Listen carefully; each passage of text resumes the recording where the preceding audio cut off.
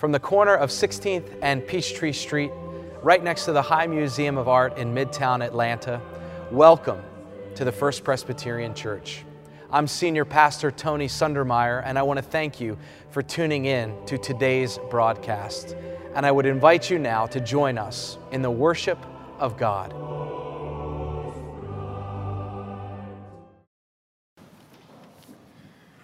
Please turn in your pew Bibles to Psalm 1, which is found on page 463 in the Old Testament.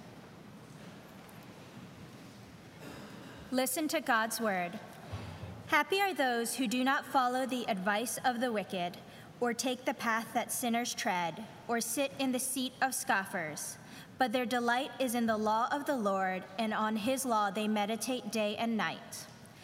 They are like trees planted by streams of water, which yield their fruit in its season, and their leaves do not wither. In all that they do, they prosper. The wicked are not so, but are like chaff that the wind drives away.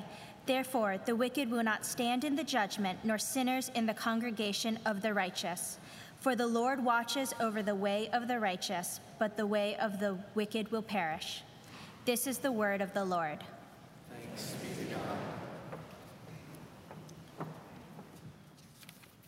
Before I read our second text, I realize that some folks have not been here the last couple of weeks, and we've been in a short sermon series based off of some wisdom that St. Francis of Assisi has offered us, wisdom that we've reframed under three distinct questions that relate particularly to our life as Christian stewards.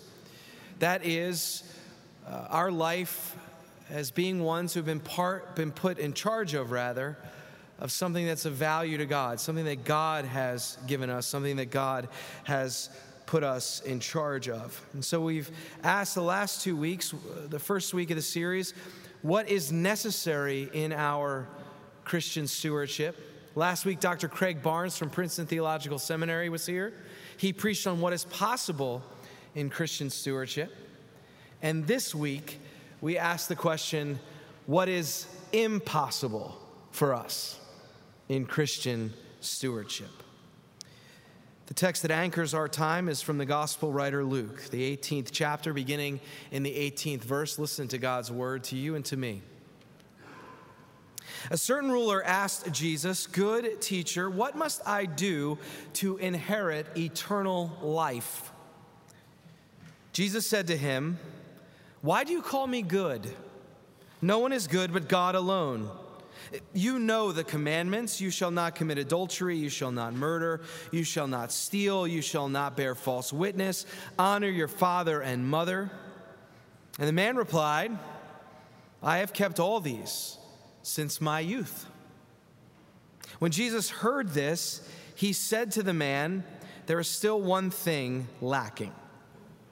Sell all that you own and distribute the money to the poor, and you will have treasure in heaven. Then come and follow me." But when the man heard this, he became sad, for he was very rich. Jesus looked at him and said, "How hard it is for those who have wealth to enter the kingdom of God. Indeed, it is easier for a camel to go through the eye of a needle than for someone who is rich to enter the kingdom of God." Those who heard it said this, "Then who can be saved?" And Jesus replied, "What is impossible for mortals is possible for God." Then Peter said, "Look, we've left our homes and followed you." And Jesus said to them, "Truly I tell you, there is no one who has left house or wife or brothers or parents or children for the sake of the kingdom of God who will not get back very much more in this age and in the age to come, eternal life." Friends, this is the word of the Lord. Thanks be to God. Would you join me in prayer? Lord, break open this ancient word afresh to us this day so that we would be different people than those who came into this sacred space this morning. Even to be more like your Son, Jesus the Christ. It's in his name that we earnestly pray. Amen. When it comes to Christian stewardship, for you, when you think about your life as a Christian steward, when you think about all that God has put you in charge of, what is impossible? When you think about the money, the time, the talent that God has blessed you with, and when you think of your role as a Christian steward, what seems impossible in that part of your faith and life? Now, I think this text confronts us with three impossibilities when it comes to Christian stewardship. There's probably more, but at least three impossibilities when it comes to money, wealth, and this call to be a faithful steward of what God has put us in charge of. And right off the bat, here is impossibility number one. Jesus says this: sell everything you own. Everything. Give it to the poor and come and follow me. Now, how many people, this is rhetorical, so do not raise your hands, but how many people in this sanctuary or watching online have actually done that? I mean, how many of us have actually taken Jesus at his word here? I mean, throughout Christian history, how many people have actually done this? Now, we could think of the disciples. Yes, they left their nets, they left their livelihood, and they went and they followed Jesus. Maybe some of you are thinking about Mother Teresa right now when I ask that question. Maybe Sister Claire, one of the early followers of St. Francis of Assisi. Maybe you're thinking of, if you're a church history nerd, maybe you're thinking of the desert fathers or mothers. They certainly left everything and went out into the wilderness to commune with one another and to commune with God. But really, how many people have actually done this? Have you? I know I haven't. Sell everything. Give it away. And then be a Christian. I mean, that's what Jesus is actually saying. Did you get that? Sell everything, give it away, and then come and follow me. And then be a Christian. And to that, if you're like me, we say impossible. Impossible. I don't know of any pastor here at our church. I don't know of any member or friend of our church who has sold everything they have, given it away, and then decided to follow Jesus. I just don't know anyone. Because when I hear that, I think impossible. That's impossibility number one. Here's impossibility number two. Jesus says to the rich young ruler, and this is in verse 24 and 25 of the 18th chapter of Luke, "Indeed, it is easier for a camel to go through the eye of a needle than for someone who is rich to enter the kingdom of God." We discover what is also impossible here is for the rich, to participate in God's kingdom, to receive God's kingdom, which is another way of saying it's impossible, Jesus says, for the rich to receive God's will or God's way or God's mission, both in this world and in the age to come. Two impossibilities confront us right off the bat that are very, very hard to swallow. And so when the Bible becomes difficult for us, especially for us preachers, we try to skate around it. We try to make it fit our life and our congregation's life. And throughout the generations, there have been preachers, there have been scholars, there have been theologians, there have been church folk who have tried to soften the blow of these two impossibilities, especially folks who pastor in affluent contexts. How do you preach this text in an affluent context?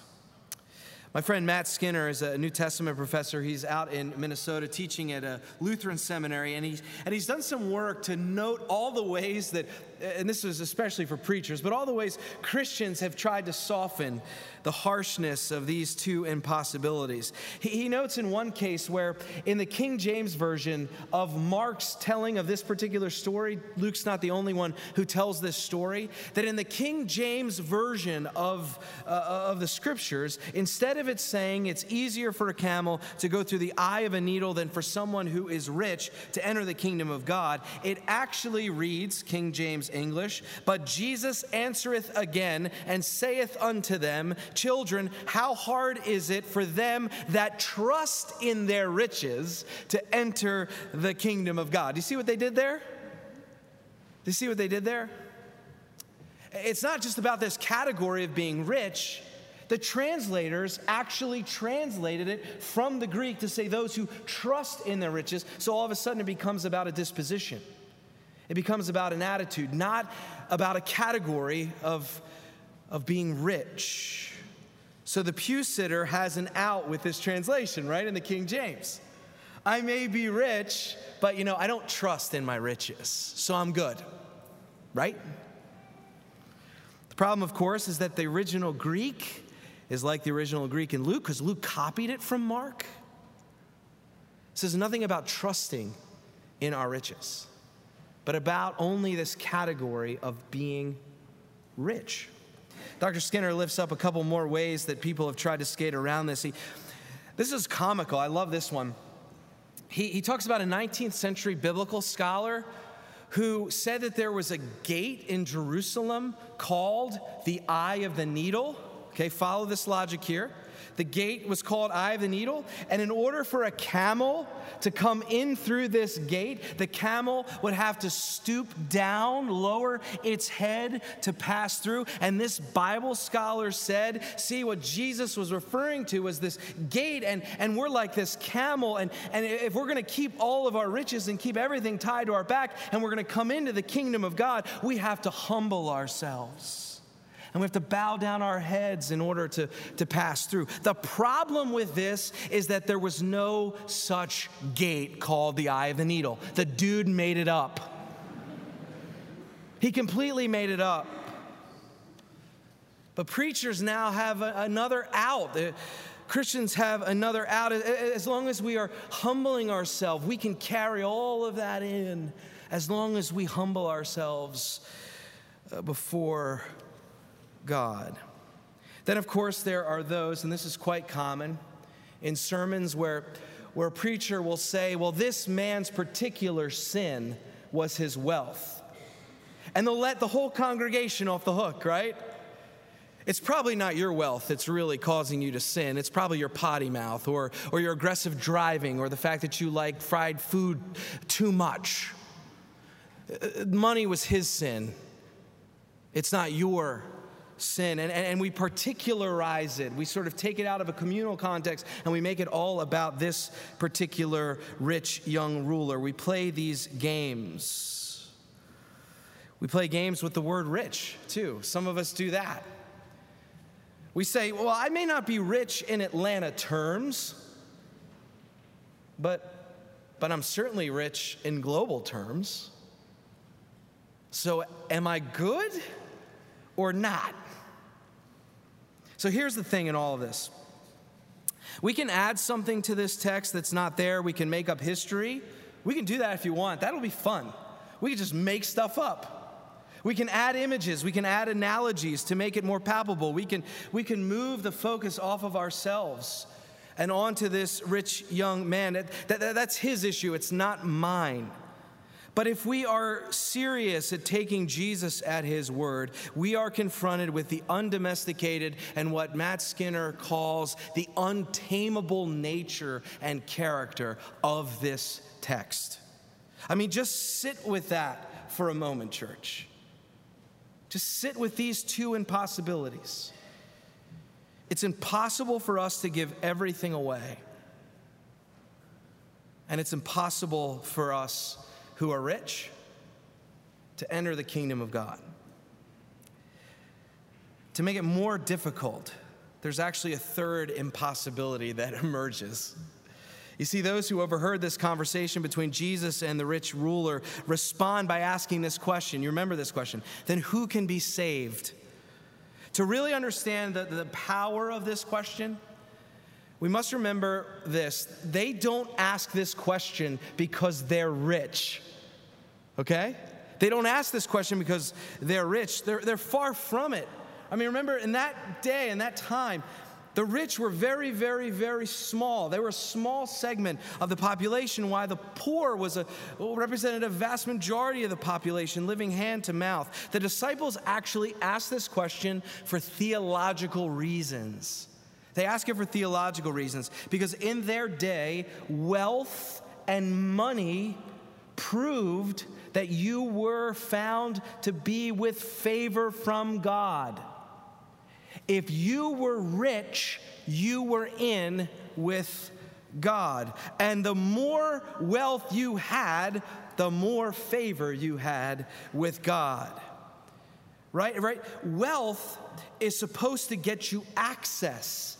It was true then, it's true now. Wealth was supposed to get you in the door. Wealth is supposed to get you where you want to go.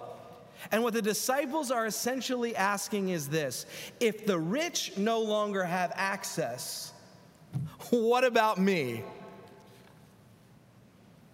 So the impossibilities, they just keep piling up. Can you feel them? Can you feel the weight of this text? Not only is it impossible to sell everything you own, give it to the poor, and then be a Christian. Not only is it impossible for the rich to enter the kingdom of God, but it also seems impossible for anyone to enter the kingdom of God, because if the rich aren't included, if they can't inherit it, and the rich can gain access and inherit anything they want, then who can? Who can? And it's at this point where I think Jesus finally begins to lift the weight.